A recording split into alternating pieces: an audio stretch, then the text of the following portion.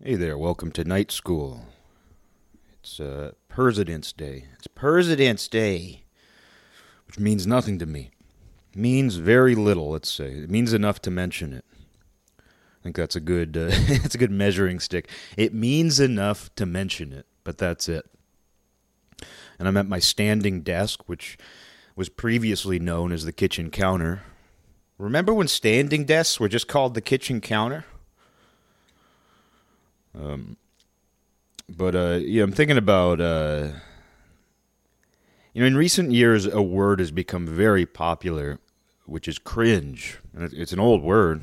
I'm going to tell you the etymology of the word cringe. No, I don't know the etymology, although that'd be interesting. Because it's one of those words that it sounds very physical. I mean, I guess it is. I guess it describes a physical reaction. But it's become this very mental idea. That basically means when someone does something embarrassing, humiliating, something that isn't cool, that gives you a reaction. And it's become a popular internet term, but it's made its way into pop culture as a whole, to the point where people even use it in a way that wouldn't have made any sense. Like the use of it, the way that it's used in a sentence, as many things go this route. But the way that it's used in a sentence doesn't even correspond to its original use. You'll hear people say, and I cringed even saying this, but you'll hear people say, "That's so cringe. Oh my God, that's so cringe." I mean, housewives are probably saying that now. It's one of those things that made its rounds through the youth, and I'm sure like 60-year-old women are saying that now. They probably say that to each other. I'm of the opinion that nothing is cringe anymore. Like everything became, and you hear people say cringe. Oh my God, that's cringe-worthy. I don't even want to use the word. I feel like everything became that way. And I think everything does. I think that life itself, I think society itself veers toward what people call cringe. And you can see that with the way people look back on history. You'll see where people look at any photo of anybody from previous decades and they think everybody was cool. Like they look at pictures of their parents from the 1970s and their parents are just wearing the uniform. They're in bell bottoms, a wide lapel shirt. They have the haircuts of the time. And the quality of the photo, of course, lends atmosphere. Like people forget, because they're so used to looking at photographs from previous decades, that they forget that reality looked the same way. They forget that standing in a room and the way light comes in, the way everything looks, while of course there are differences, there's aesthetic differences and all that, but it's like people forget what reality feels like, even when they look back at their own lives. We tend to view things with this almost cinematic or photographic lens, and we almost think that the quality of the photos, in the same way that people look back on, the era before color photography, and they kind of view it as if everything was in black and white. It's almost a joke that people make, like, "Oh, I didn't realize that people actually were in color back then." But it's important to remember that physical reality was the same, and it looked the same. And, if you had a friend who suddenly started wearing bell-bottoms, like they suddenly had a makeover, you very well might have looked at them and been like, "Oh my God, what a poser. What a poser." You might have cringed at them. But we look back on that and we see photographs and we're like, they were so cool. Everybody was cool. Oh my God, look, they have cigarettes in their hands. That's so cool, and cars look cool. Everything seems cooler. And then look what happens, though, when people try to reinvent that. Like there was this, I don't know that I would even call it a trend, but there was definitely something going on where these young men, typically nerdy young men in the mid to late 2000s, around the time I was in college, they started to surface, where they started to wear like three-piece suits and bowler hats. Like this wasn't a huge thing where you saw it all the time, but you would see a guy, like when I was at college, you would see guys on campus, and they would talk in this old-timey way. But they were really just internet nerds who were like, "You know what, men were better back then, and now, like top of the morning to you." They would say things like that. And it was kind of ironic, but not really, because they were actually trying to. It's like this. I don't know. It's just like this way of saying, like, I'm more like the men of yesterday. And that became sort of mainstream. I never saw the show Mad Men, but around that time, you started to see skinny ties become popular. You saw people started to wear tighter suits. Their suits were more like the suits you would have seen on a show like Mad Men. So if you went to social events or you saw wedding photos from, I would say probably the early 2010s. I don't remember the exact era. I don't remember the exact years. But it was around then, probably like early to mid. You started to see men's suits reflected that. A lot more skinny ties, a lot more form-fitting suits. And if you look back at wedding photos in men's suits from the 80s and 90s, they look like vaudeville clowns.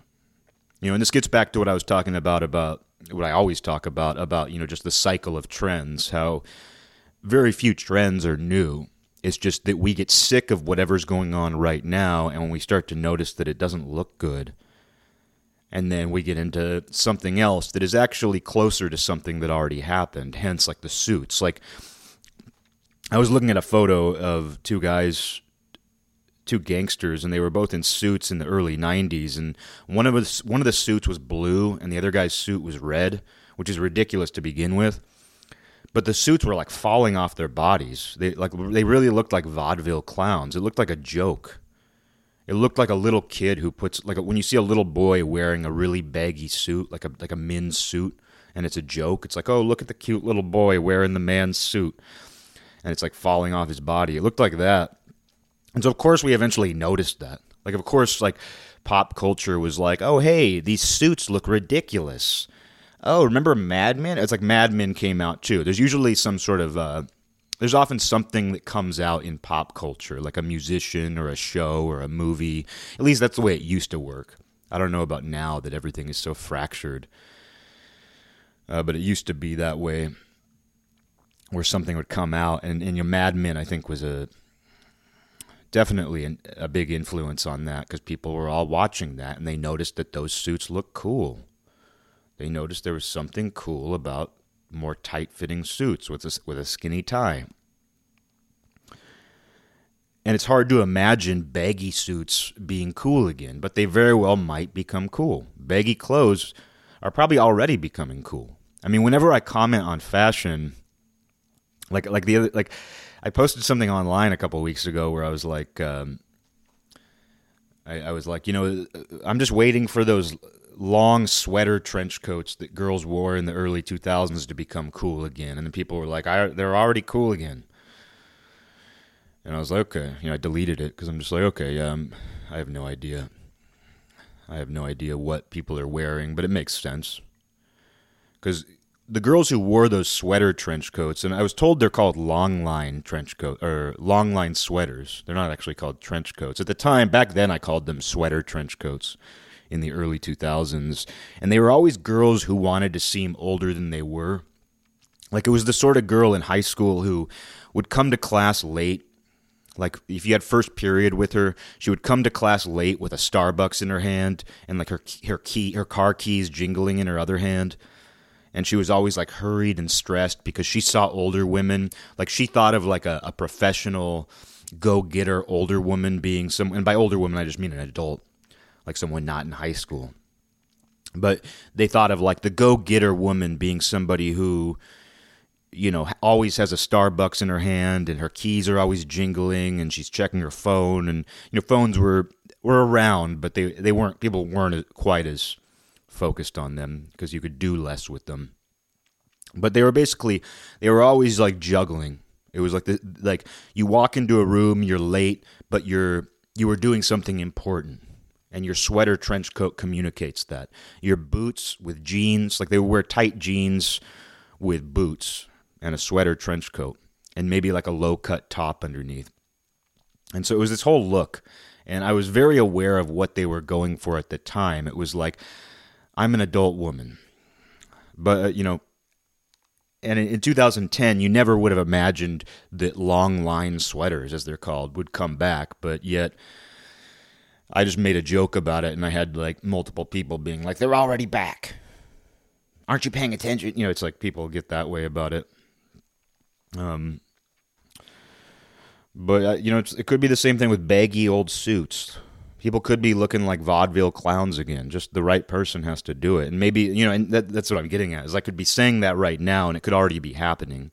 I mean, granted, people aren't socializing as much right now. People aren't going to events, but we very well could already be seeing men wearing baggy clothes. And I mean, I've even seen the trend with baggy clothes again, because I mean, baggy clothes were so popular, in the 90s and early 2000s, that of course the next trend was everything tight fitting, everything form fitting, skinny jeans as they called them, which there's just something grating about saying that phrase, skinny jeans.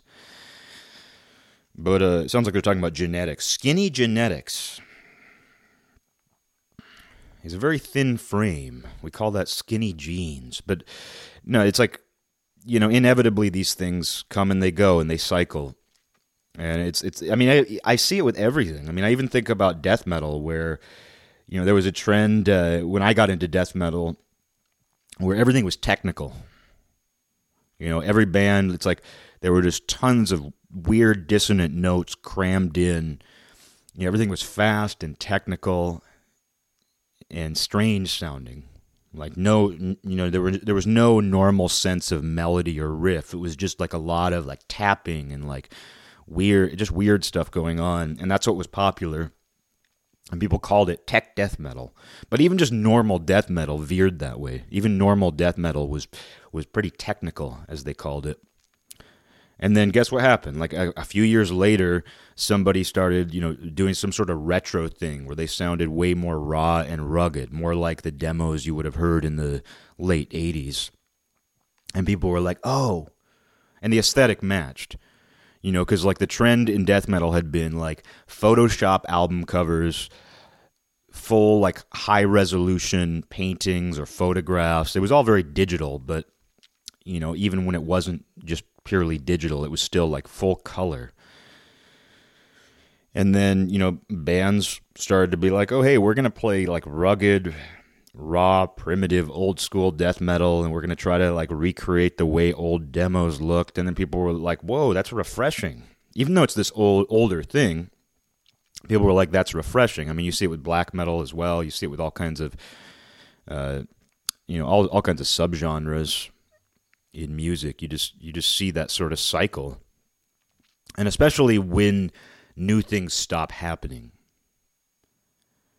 Because that's something you see in music, is at some point just new things stop seeming to happen.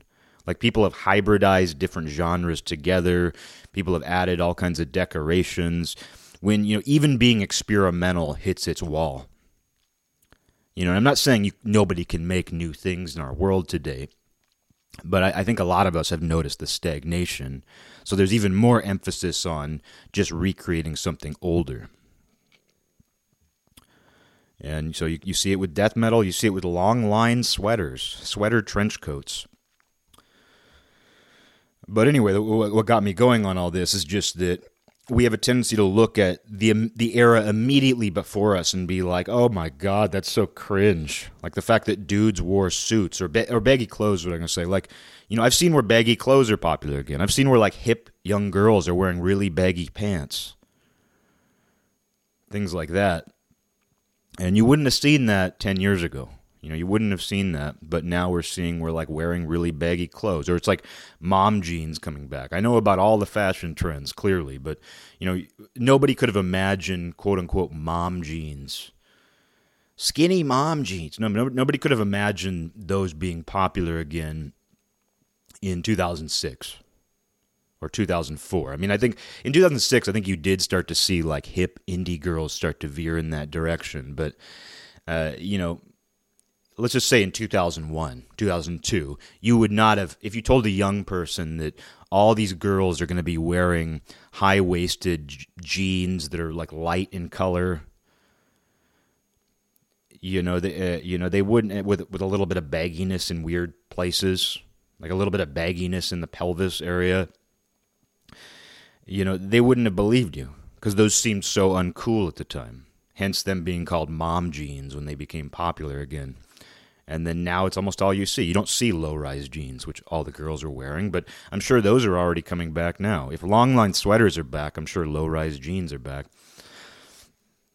But we have a tendency to look back at the immediate time before us and be like, "Oh my God, it makes me cringe. Those baggy clothes make me cringe." But we look back at further decades and we think everything is cool. Like you look at men from the 1950s and you think everything is cool. Men from the 1940s, because there's this whole line of thought where people say, "Oh man, I wish I lived in the time where like every man wore a 3-piece suit just to walk down the street. Oh, I wish I lived in the time where every man had a cigarette in his hand." And you'd probably feel the same way then as you do now. Probably feel the same way about it then. You'd probably think like, "Oh, I'm not terribly into this." It's like what I always say about the 80s and 90s nostalgia that people got into, where it's like, sometimes even I get caught up in that, where I was like, man, if I could go back to that period with a fresh set of eyes, but then I have to remember that that's what created me. Like, I lived during that time. I came of age during that time, and it still made me who I am today. You know what I mean? And there was a lot of mental struggle to that. Like, I didn't feel, I didn't identify with the times. Like, even though I was into things that were happening then, I didn't just feel like, oh, I'm in my era, I'm in my time. And very few people did. The people you look up to from that time were rebelling against that too. The people who you look back on and you're like, oh, these musicians were so cool. These people back then, they were just so cool. It's not like those people were like, oh, I'm living in the time that represents me and everything is perfect. Those people were probably fighting against everything that was around them. Not that they were just like making a protest of everything, not that their expression was an expression of protest, but just that everything around them influenced them to do something else. And I have to look back at while I wasn't, I was only like 5 years old at the end of the 80s, or I wasn't even, I think I turned 5 years old in 1990, so it's like I didn't get to like experience the 80s, but I did get a lot of backwash from it. I did get a lot of backwash of 80s culture growing up. But I didn't look at it and be like, oh, this stuff's perfect. Living right now is perfect. Like, I still rebelled. I still found things around me disagreeable. I still didn't feel that everything was perfect. And I had a great life. Like, I loved, I had a great childhood. But yet I still didn't feel like, I didn't identify with culture. You know what I mean? Like, that's kind of what it comes down to. I still felt like I was kind of like struggling upstream against something. And that's important to remember when you look back. Like, if you were in the 1950s and you look back and you're like, oh man, if I could go back to when women wore poodle skirts and men wore pompadours. First of all, that's just like one little sliver of the culture back then. Like, you see photos of that because that's what somebody wanted to emphasize, but it's not like you'd be surrounded by that. And it's not like everybody would be cool. I think that's what people forget when they look back. It's like a lot of these people were posers or just going along with the times. And there is something to be said for it. I think that I'm a person who favors the aesthetics of certain eras for sure. And I don't think there's anything wrong about that. I don't think it's delusional either to look back and be like, I kind of liked it when people just wore simpler clothing, when there was just this kind of natural conformity. Because there is something grating about all of the options that people have now, and the fact that even with all of these endless combinations and options now in terms of fashion, self-expression, creativity, music, art, even with all of these options, all of these influences, you see where people still conform. And conformity is a loaded word that I don't like, but just going by its strictest definition, you end up seeing conformity. I mean, you see that with all of the people with tattoos and dyed hair, people who make alternative fashion statements. You see where very quickly there's a whole group of people who think and act exactly alike.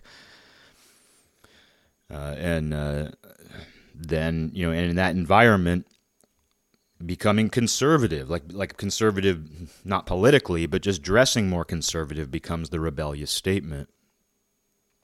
You know, it's like when every one of your friends has the same weird haircut, not having that weird haircut, having a normal haircut becomes the weird thing.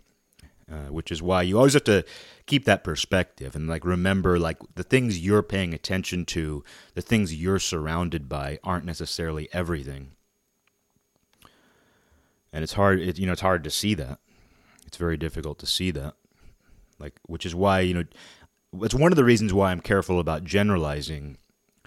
Because you can go, oh, everyone's saying that. And it's like, oh, 2 people said that. 2 people did something.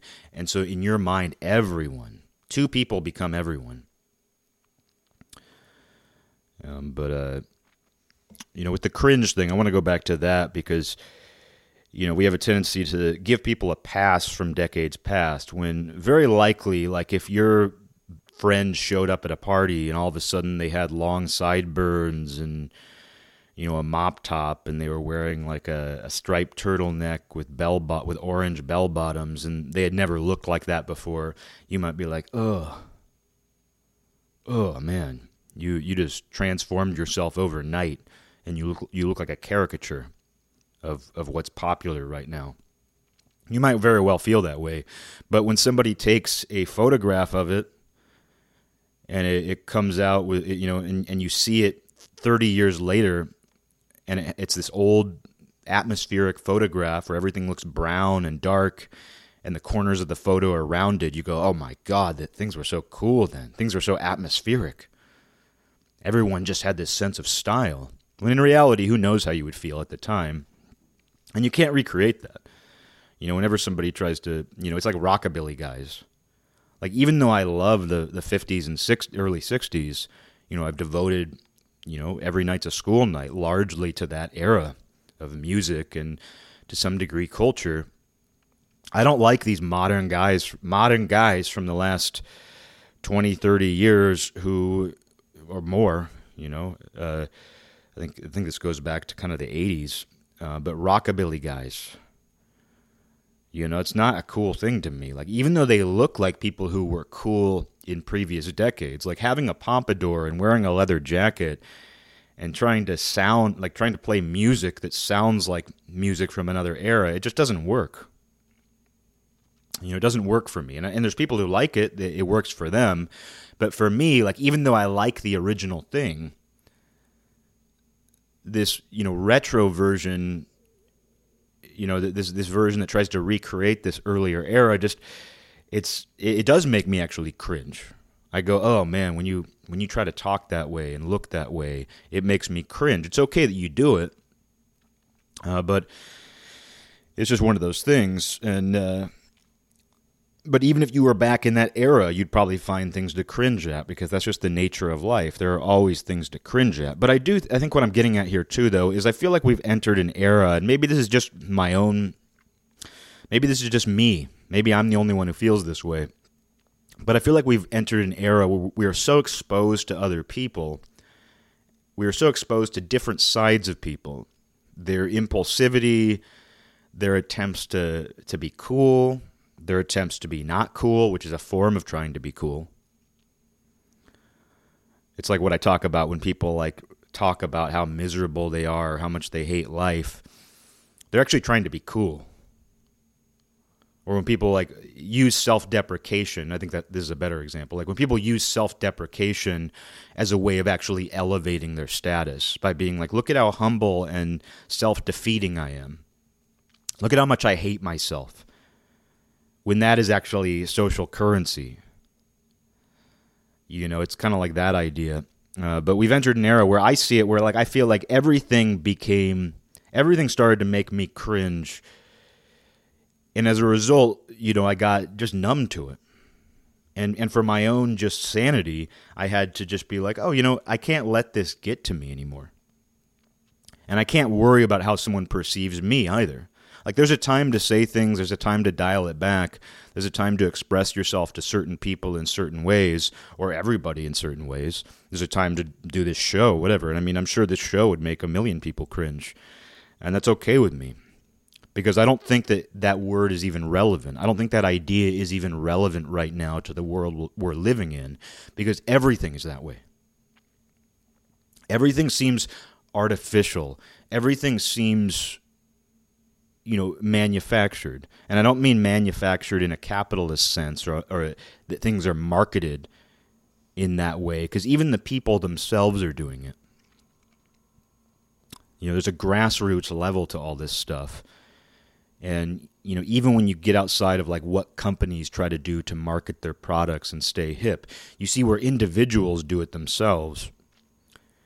And it's very easy to see through it.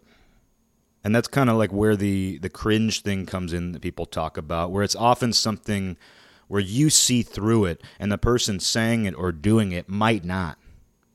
They might not be self-aware enough to know that what they're doing is embarrassing. And, and I myself do. Like, I recognize that, because, here's the thing, too. I know the exact formula that I could use to be cool. Like, I know it. Like, I know, what qualities about myself people like and don't like. Might not know all of them. I'm not going to say I know all of that, because how do you know truly how people see you?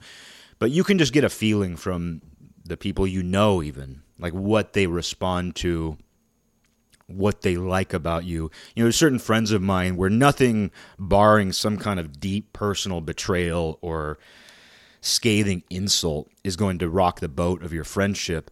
But I can tell the things that, for example, I'll be on a kick where I just have, I'm just expressing myself or something, and I'll send, a bunch of long messages to a person, and they won't respond, and they'll do that to me. That doesn't make a difference because we're friends, and sometimes there's an imbalance there. Sometimes you get on a kick and you say a lot. Sometimes you match each other. And that's kind of an energy thing too. But it's when I do that, when I say when you say more, I think about this too, because it's like the politics of dating. Where I used to think, when I used to talk to girls back in those days, but when I used to communicate with girls, it would be I would think in my head, I want to say less than what she says. And there was always this thing, when you meet a new girl who's excited about you, she's always going to message you more. But there reaches a point where you've been seeing each other long enough where she's no longer, maybe she's less enthusiastic, whatever it is, or just it's not new anymore. You're not completely new to them anymore. And you notice that there's a little bit of a drop-off in that. But it's hard not to kind of get into that game that people play where it's I want to send her less messages. I want to ask her to hang out less than she asks me. I want to say less to her than she says to me. And that's a weird power game. It's a weird thing you do to kind of try to conserve your own power. And I don't think it's inherently manipulative, because I never used that to some sort of manipulative end. It was just sort of I don't want to show all my cards, maybe. I don't know, because I've never been someone who approaches that stuff and thinks of it as a game, but you do find yourself inevitably playing a game in that regard. But I've kind of reached a point in my life where I don't care either way. I don't care either way. And, granted, I'm not flirting with girls through text messages these days. But at the same time, just in all my interactions these days, I don't even think about what comes across a certain way. I feel as long as I'm expressing myself honestly and in a way that fits whatever my energy level is, and yeah, there's certain situations where you have to hold back. There's certain people that you have to hold back from. It's not like there is no restraint at all. But I'm just at a point where it's just everything seems like everything started to make me cringe. The more I pay attention to things, the more I see what people say, the more that it does make me cringe if I let it. And a lot of it's the kind of neediness and wantiness that people have. It's what I call wantiness and what other people call neediness. That's a big one. When you kind of see someone's intent, they're looking for some sort of approval. Just getting a phone call here. One sec. Where people are looking for some kind of approval. I'm just worried my phone's going to vibrate off the table. Jesus. It's like, you called me and my phone fell off because you called me and my phone was vibrating, it fell off the table and broke, and you have to buy me a new phone. But anyway, just, it's like what people are looking for. And like, I do, there's something about me where it's like, I do like to be entertaining or interesting. Like, I will fully admit that. I'm not saying I'm either of those things. Because like, I like to express myself in a way that is interesting to me and entertaining to me, and I hope that other people feel the same way. I don't know that they always do. Sometimes they completely misinterpret me. Often I feel completely misinterpreted. I mean, especially with humor. Where, like, the worst, I think where I lose my mind, where I completely lose my cool, is when I say something that's meant to be a joke, and somebody says, you weren't kidding. And I'm like, no, I was. Like, I still have a memory of that many, many years ago where I had some friends who were really into Radiohead, and I have no beef with Radiohead whatsoever. Never have. I've never been interested in them either. But I don't even have an opinion on Radiohead. Radiumhead. No, I don't have an opinion on Radiumhead. But some people were talking about it, and I think somebody asked me, like, they were like, "Are you into Radiohead? Are you into Radiumhead?" And I think I just said, "Oh, I don't. They're too popular for me." It was a self-aware joke, and they were like, "You shouldn't use that as like a standard for what you like." And I was like, "Oh, I was just kidding. It was just a flippant joke." And they were like, "You weren't kidding." And I could have stabbed them right there. You know what I mean? Like, I was just like, it wasn't even a funny joke to say, like, oh, they're too popular for me. But it was like, and that just tells you something, like, about their impression of me. Where it's like, oh, Eric's the kind of guy who doesn't like things because they're popular. Which has never been the case for me. I've never had an issue with things. While I like to dig for obscure jewels, I do like the jewels, the hidden jewels. Nothing, I've never had a standard where it's like something is too cool or too popular for me. But it just sucked. It just sucked for somebody to just completely misinterpret me and then to tell me what my intent was when they were wrong. It was just kind of infuriating. But anyway, in life, it's like, I know the formula that I could use to be considered cool. Like, I know the restraint that I could use to be considered cool because I know what people respond to. I can see the formula. And not even just for me personally. Like, there are things, and I mean, this is a very self-involved point as usual, but there are things about yourself, and if you pay attention, you notice what people respond to. And I mean that, like, in person. Like, what your friends listen to. Like, when you're talking to a friend of yours, the points that they go, oh, when they're listening to you. Because, I mean, it's an amazing feat to have even one person in a one-on-one conversation actually listen to what you're saying. Like, that is amazing. And we've distorted our minds to where that isn't good enough. Like, just having one person pay attention. I mean, that's kind of been my philosophy with this show, where I'm like, if one person listens to this show and gets one idea they like, or laughs once, or just finds mild amusement for 1 second, that's a success. That, to me, is a success, because you think about all the times that you're sitting and you're talking to somebody, or you are the one sitting and listening, but you're not listening. Like, I mean, that happens to me all the time, where it's like, somebody's explaining something to you. Somebody's telling you about their dream last night, and you tune it out. And then you suddenly tune in, and you realize that you don't know what the conversation's even about anymore. And you're having to, like, you almost have to play this game where you, like, say something to try to prompt them to, like, reiterate what they already said so that you can pretend to actually be listening to them. It's this funny game. There is a formula to being cool, except, like, that's the other side of this whole thing I'm talking about, with everything kind of becoming quote unquote cringeworthy. Like as we become exposed to each other to such an extent that everybody kind of makes you cringe for one reason or another. Most people, many people. You know, you see much more of people. You see into people's psyche. You see into someone's both. I mean, it's kind of like what I've said before about how like everyone's like, oh, social media, it's just people like showing you the best parts of their lives.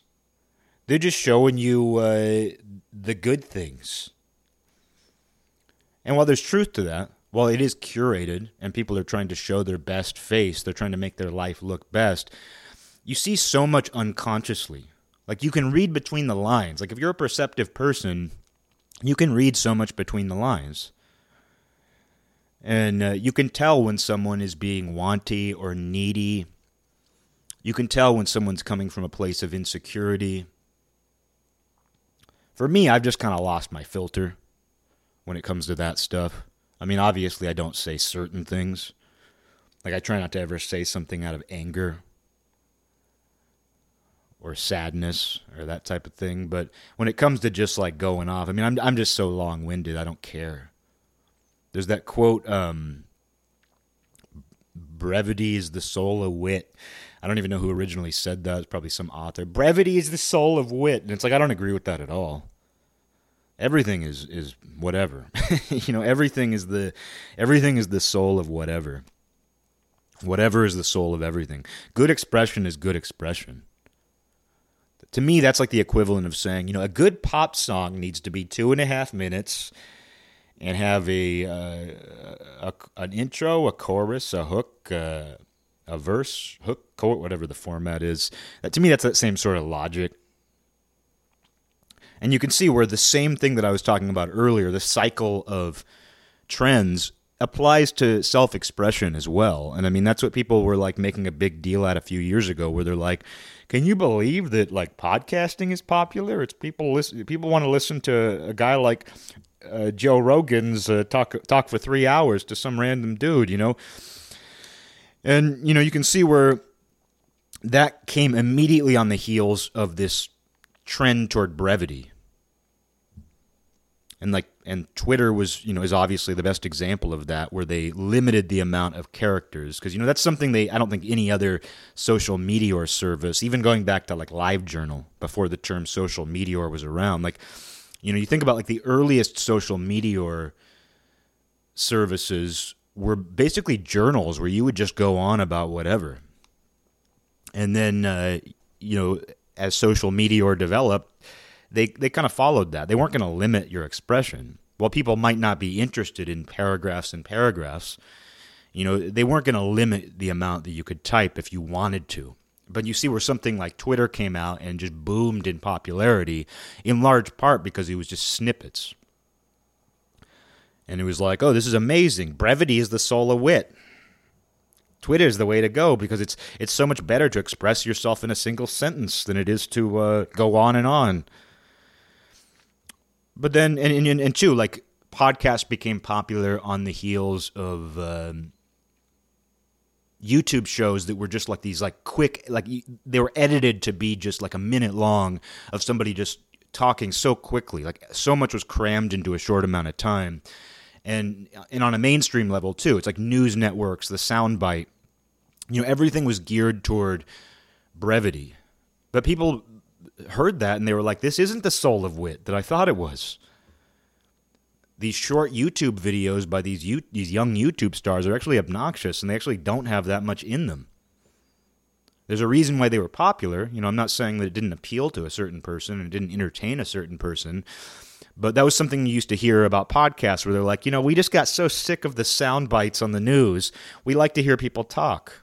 We like to hear people have long-form, natural conversations. But I think we're going to reach a point where brevity is the thing again. But you can even see where, like, the site for brevity, which is Twitter, you can see where that started to accommodate long-form ideas again. Like, even though that site was geared toward the trend toward brevity, which is like Brexit, brevity. But you know, even though Twitter was designed in that way to emphasize brevity and force you to be brief, you can see where they started, I think they expanded their character limit and allowed you to start making threads where you could connect posts so that you could basically write an essay. I mean, you see that from people sometimes. Like if you look at Twitter, you'll see where it's like there's a post and then it says like see thread. And like when you combine all of those posts, and sometimes people make incredibly long posts, like it'll be a thread that's like 20 posts and each post is basically a little paragraph. And at that point, you're writing an essay.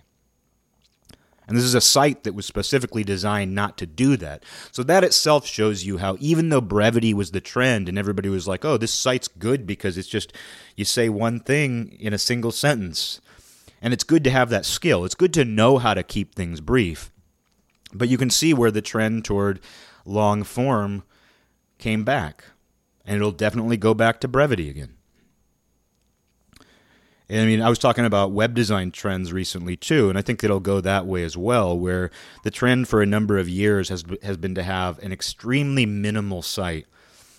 And one of the reasons for that is to have a site that adapts to whatever device you're using. We want a site that is, versatile, and it looks relatively similar when you look at it on a phone, when you look at it on an iPad. You heard of a biped? The iPad. But look at it on a laptop, on a TV. I mean, I forget that people are looking at these things on their TVs. I forget that a lot of people view the internet now through like a Bluetooth TV setup. But the idea is that websites became kind of uniform in this certain way because it was the easiest way to make them adaptable to whatever device people are using. But I think the trend is going to go away from that. And I thought about that when I was, starting the process of redesigning my site. I was like, maybe I should just do what people are doing because that's the best. Having a sleek, minimal identity is the way to go these days. But I thought to myself, first of all, that's not me. And second, I think we're going to get back to the point, especially as digitization goes further, because with stores being threatened by the coronavirus lockdowns, I think there will be a boom in physical media again, because again, things go back and forth. Well, you can see where right when the world became even more digital, records and cassette tapes became popular ways to listen to music again. Like first it was, MP3s are taking over.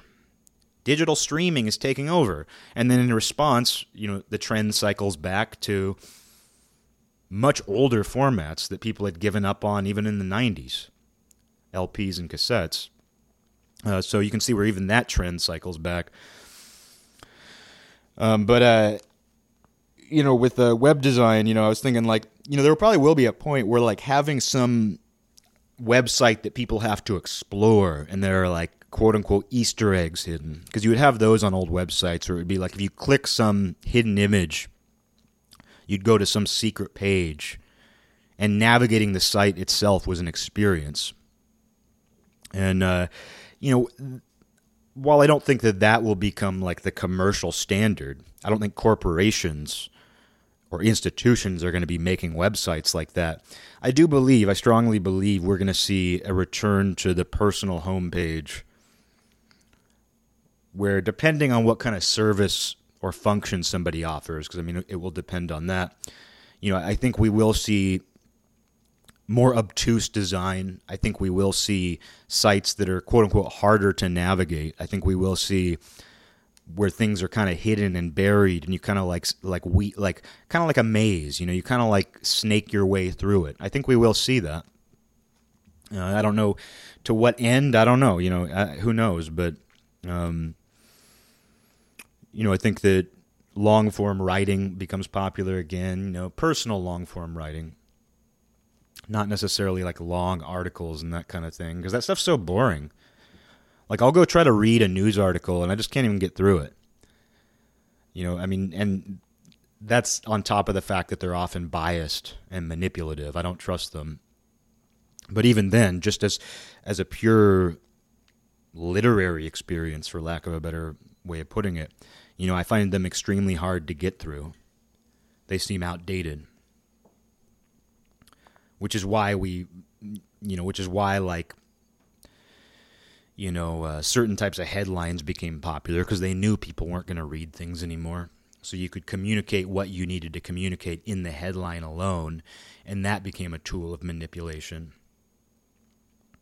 or a way to trick people into looking at the article because it's provocative, which should really never be the case in journalism, aside from editorials, like an actual news event should never try to be provocative because the event itself should speak for itself if it's reported accurately. But I don't need to get into all that. But just, you can see where these trends go around, where it's like, whether it's death metal, whether it's cars, whether it's websites, and websites, that remains to be seen. There's so much online these days, and it's become so centralized that I don't know exactly how this will shape out, but I'm personally of the belief that we will start to see more old school homepages that, kind of force the user to experience them. And who knows how new, I'm saying all this as if all the technology is going to stay exactly the same, which it won't. So I'm just coming from a place where talking about the current technology, the current interface, the current software, the current devices. I'm, of course, coming from that place. Although people will still use all this. People will still use all of these things, but there very well be something new that excites people. But even with new things, as I've been talking about these cycles of trends cycle back, but there are new things, too, that they interact with. It's like, nobody's taking photos. Some people do. But the average person isn't taking photos of themselves with a vintage camera. Even though they might be dressing in vintage clothing, few of those people are taking photos of themselves with vintage cameras. So it's like the technology we interact with, even though we'll bring back older technology, even though people will decide to listen to records again, decide to listen to cassettes, it's like still the newer technology doesn't disappear, and newer technology continues to be introduced, and that interacts with the older technology that kind of comes back, it interacts with the older trends. So in that way, something new is sort of created, but it's always kind of a hybrid. And hybridization is so weird, especially in creativity. I think I was tricked by it at one point, because people used to always talk shit about like jazz fusion, and I've never been into jazz, so I can't comment on that, but people used to talk about jazz rock and criticize it. But I can see, in my own way, I can see where once I actually developed taste in music, where I don't like hybridization. I don't like listening to something and going, I know exactly what they were combining. And I guess it's funny, you'd think I was the biggest death metal fan in the world with how much I talk about it. I just feel like it's a good example. But there was a trend for a little while in, I'd say, the late 90s. Probably a little bit earlier. There were definitely a couple bands that did this earlier, but it became a trend in the late 90s, early 2000s, where death metal bands were influenced by jazz and free jazz. And sometimes it was good. You could say like Gorguts or something like that had done it earlier. But you saw where bands were just straight up trying to hybridize, and it just came out, it was a novelty. Because that's what you get from hybrids. It's almost like breeding two animals, it's like creating a mule. It's like when someone breeds a horse and a donkey and gets a mule. I think that's the equation. A horse plus donkey equals mule. And the mule can't go anywhere. Like genetically, I think mules can't breed. I think they're sterile. There's something like that. If I'm wrong, I'm wrong. But I believe that that's how it works, where like you take these two creatures who are fully dynamic in their own ways. They can continue to pass on their genetic line, but you breed them together, and it creates a mule which can't do anything. Once you get a mule, that's the end of the genetic line. It doesn't mean mules don't have a purpose. I'm not saying, we should just kill all the mules or something horrible like that. I'm just saying, though, that it's like that's the end of the line. It's a novelty. It's a genetic novelty. And, that's what you get with music and art that is similarly novel, where it's like, oh, we combined these two things in a really blatant way, and the result is something that can't go anywhere. Like we're a free jazz black metal band. There was a band who was doing that probably like 15 years ago, and just immediately oh man, don't do this, guys. Because nobody's going to take that and be like, you know what, we're influenced by them. That's the end of the genetic line for those guys. There's nothing inspiring or cool about that. It's pure novelty for somebody who's like, oh wow, the juxtaposition of free jazz and black metal. Oh my God, these guys are genies. These guys are genies. They're not even geniuses. They're genies. Oh, who would have ever thought that you could come? What's next? Are they going to combine rap with black metal? You know what I mean? It's like you can always create a novelty by combining two things. You can always create juxtaposition by combining new things.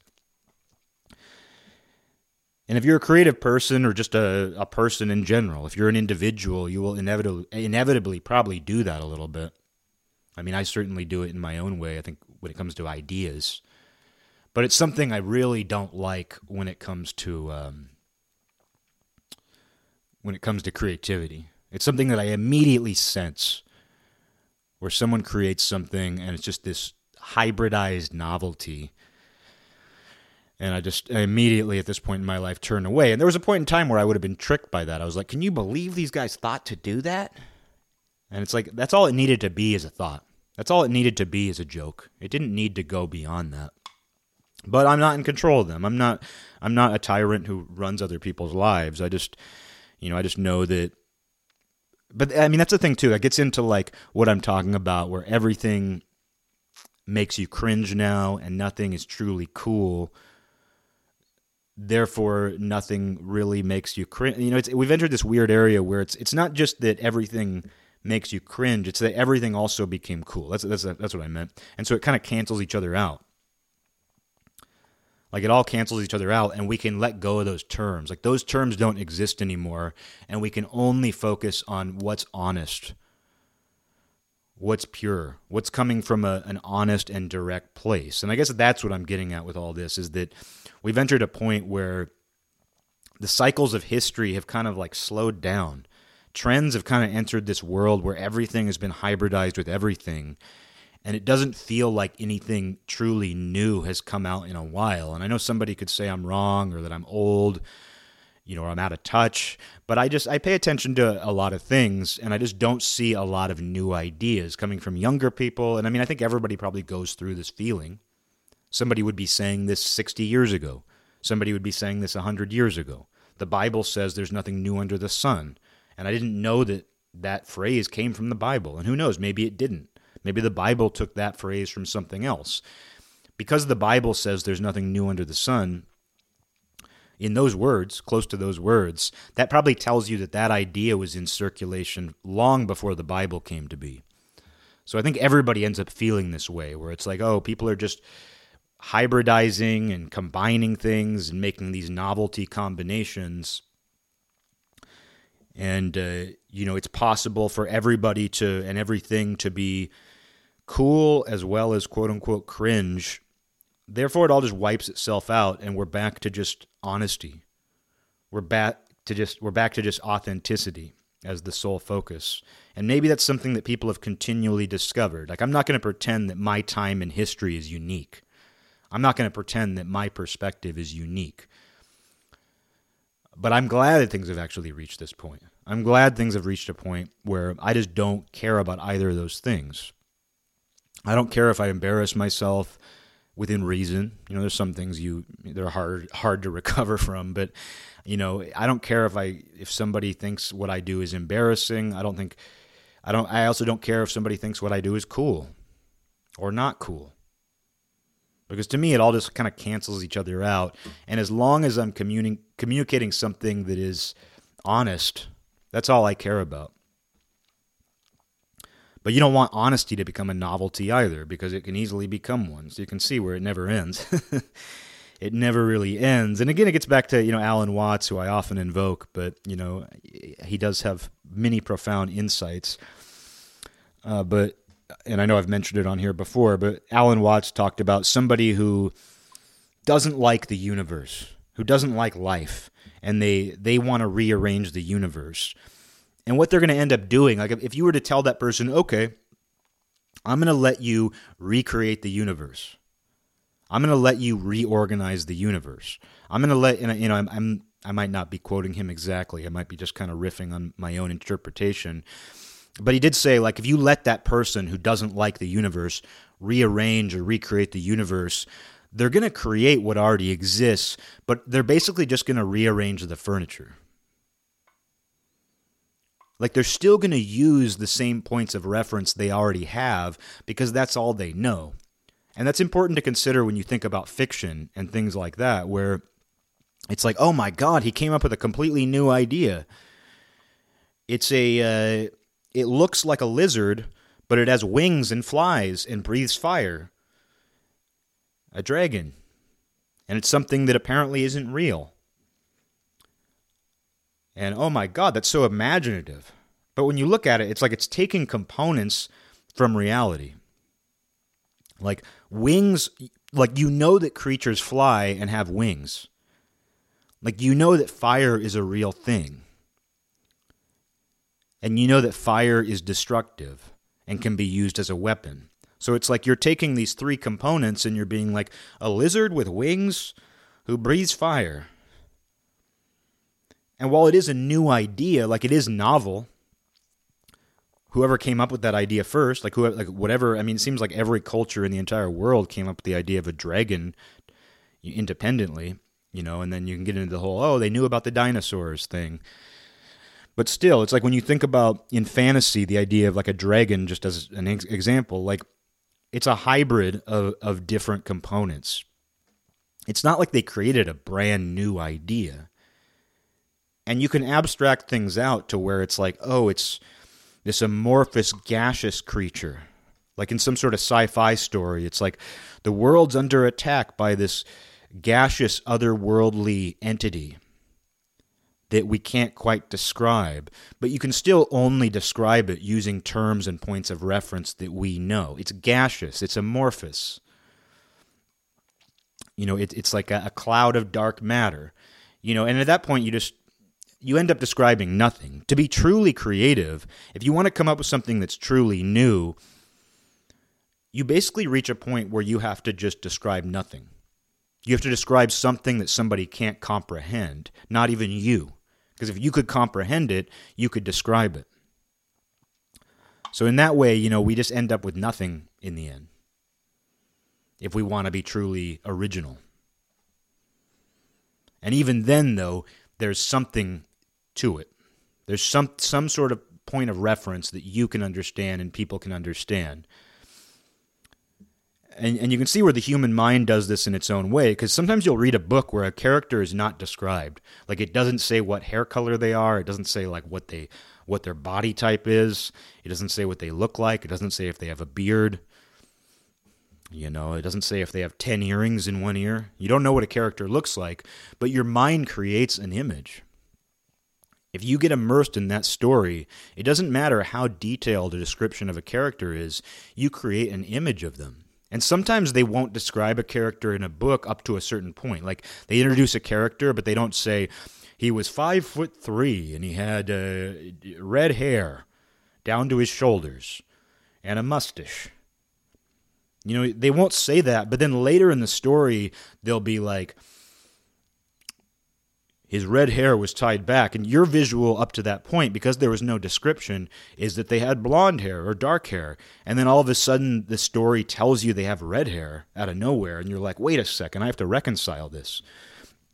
But I bring that up just because it's like, even when you're given no description, you still create a point of reference that you relate to. And it's weird how you do that with certain characters on its own. Like, how do you generate that? How does your brain decide that a character who doesn't have a description looks a certain way, or who has a minimal description? Like, when I read Lord of the Rings, it was after I saw the movies, and I had an extremely difficult time not visualizing the movie characters, which is okay because I think they did a good job casting. But it's still interesting. It's like that's another thing you have to reconcile, because it's like The Outsiders. Like, if you've seen the movie The Outsiders and you read the book, it's hard not to see the characters as they appear in the movie, even though like one of the characters has a different color hair. Like it describes Dally having he's like a towhead blonde in the book, but in the movie he's Matt. I was going to say Matt Dillon. Did you know Matt Damon is in The Outsiders? No, but it's Matt Dillon and he has dark hair. But in the book, I believe Dally is described as having towhead blonde hair. So it's like there's things like that that you have to reconcile. But it turns out you don't, though. You don't actually have to reconcile them. But it's just like, even when you're given nothing as a description, you create something. And you create that thing using things that already exist in your mind. And so it goes back to the Alan Watts thing, where like if you let a man reorganize or recreate the universe, he would ultimately end up creating the same universe we already have. The furniture might be rearranged. Things might be combined differently. But he's still only going to be able to use the points of reference he has. So in effect, he's going to create the same universe. It's going to have all of the same components. Even if he's like, oh, well, but in my universe, snakes have wings. Well, it's like you're still using wings that we know from our reality. You're still using a snake from our reality. You're basically going to create a chimera. And a chimera is basically what we create in times like these, where it's like, oh, no, it's a new thing. It's a totally new thing. It has a lion's head, a goat's head, wings, big eagle wings. It's got a serpentine tail. I don't remember all the components that a chimera has, but it's like when you run out of ideas, you end up creating a chimera at best. And sometimes that's cool. Sometimes that can be cool. But there's a reason why when you hit those dead ends, you then are like, well, you know what? Fashion has become this chimera, and we've hit a dead end. Because it turns out a chimera can't breed either. A chimera can't. A chimera is just like a mule. A chimera can't have offspring. The genetic line ends at the chimera. And so when you hit that dead end culturally, creatively, intellectually, you end up cycling back to another earlier idea and treating that like it's new. Where it's like, oh, we've hit the dead end here. We've created a chimera. We've created this hybridization. We thought we were recreating the universe, but we just rearranged the furniture. And then you cycle back and are like, so let's start wearing Mad Men style suits again. You know what I mean? Let's start manufacturing long line trench coat sweaters. We've hit the dead end. We've combined mom jeans with purple hair for the last 5 years. Let's circle back to low-rise jeans and bleached hair. Platinum blonde hair. And of course, not everybody does the same thing, but you can see where trends, impact large groups of people. But I think where things get weird is when people do things permanently. Like when you can't just cycle back. Like I think about people who have gotten a bunch of tattoos in their 20s or things like that, where it's like, that's something you can't undo. You just have to if you don't like your tattoos anymore, you just have to justify it the rest of your life. Or maybe you'll be able to get them removed, but that's a trial unto itself. So I would say with trends, try not to do anything too permanent. It's hard to know who you are and what you really want, but that's scary to me. You can shave your eyebrows off if you want, but they grow back. But when people start doing things that are permanent, getting tattoos, all kinds of things, I do wonder. I worry about them. Not that I'm not that I'm in pain thinking about what's going on with people, but I do worry about them a little bit when they start making decisions of permanence, because trends cycle back, ideas cycle back. Even though the Ouroboros swallows more and more of its own tail by day, and the cycle gets quicker, the loop, things travel through that loop at higher frequency, and who knows where that goes. Does there reach a point where the Ouroboros swallows itself whole? Does it swallow so much of its tail that it finally just, is gone, that it completely disappears? Can the Ouroboros swallow itself entirely? Is that the death of the universe? I don't know. But I do see where like things do cycle back. And I think as the Ouroboros swallows more and more of its tail,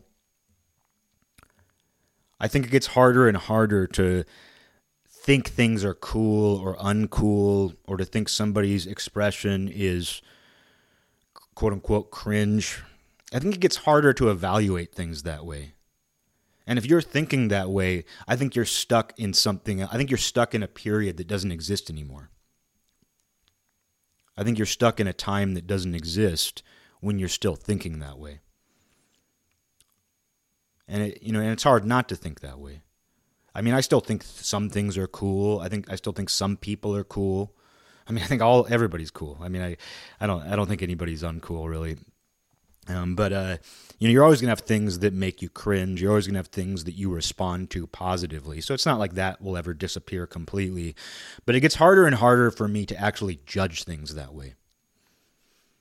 It gets harder and harder for me to actually judge something as absolutely cool or absolutely uncool. It gets harder and harder to cringe at what someone says, no matter how disagreeable I find it, no matter how embarrassing I find it.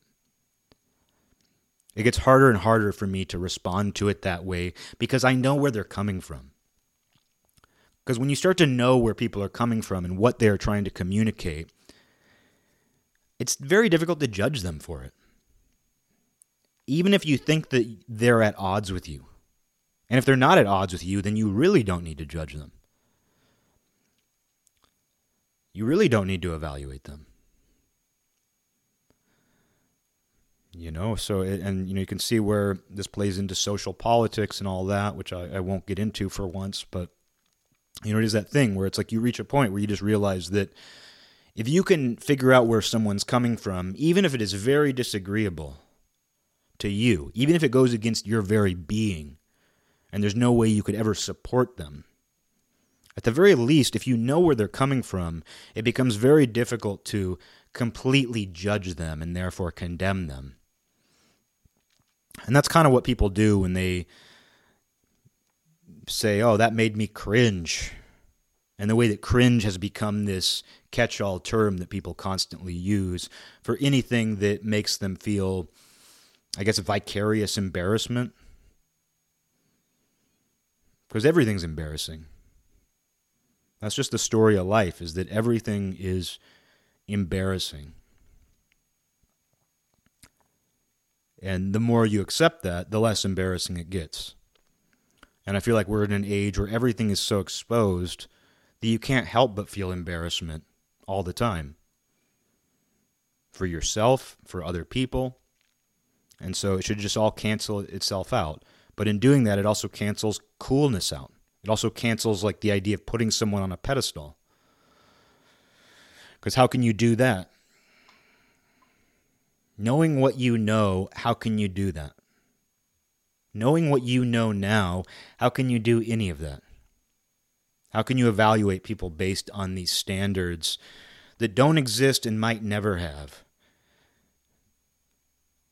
Because your standards for those things are often based on a time in which you didn't even live.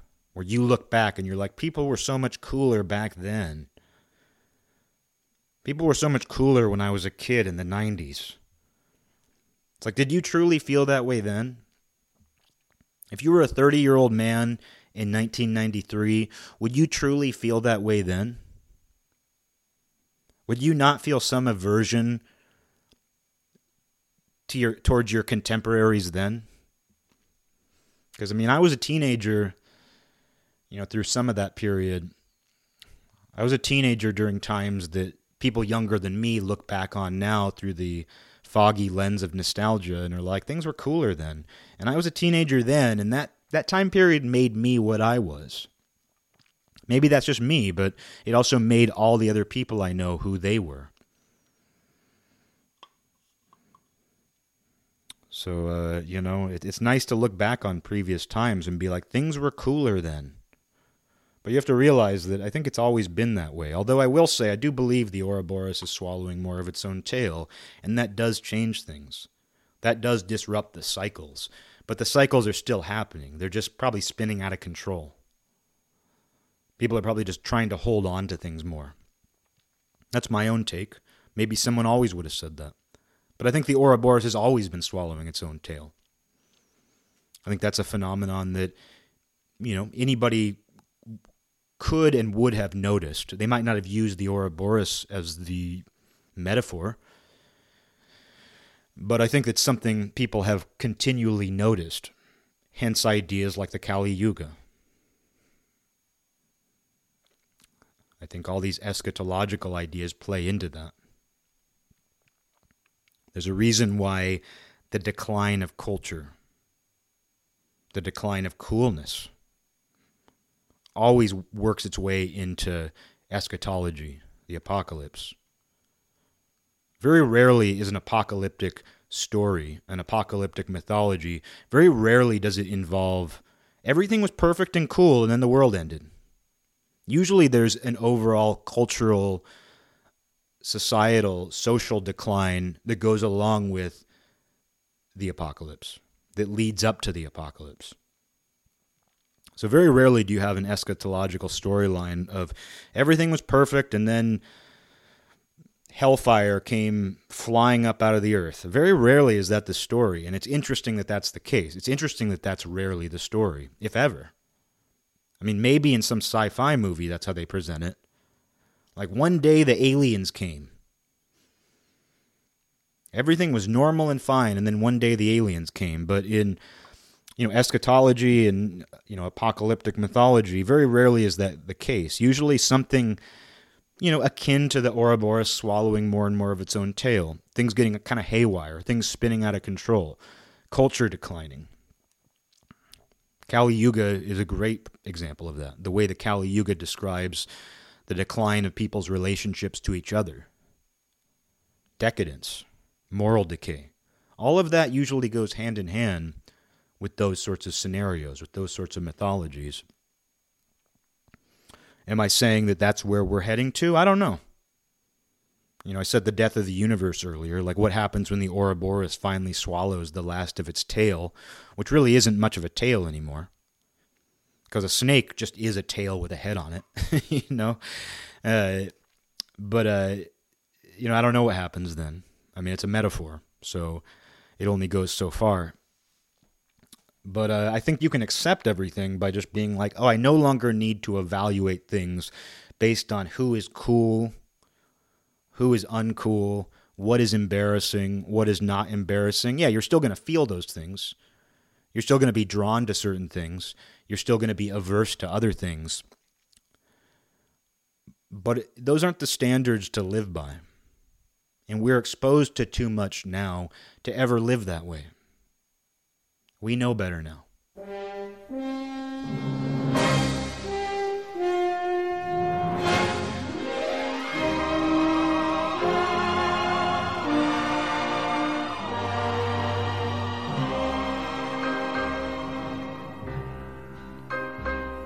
This land is mine.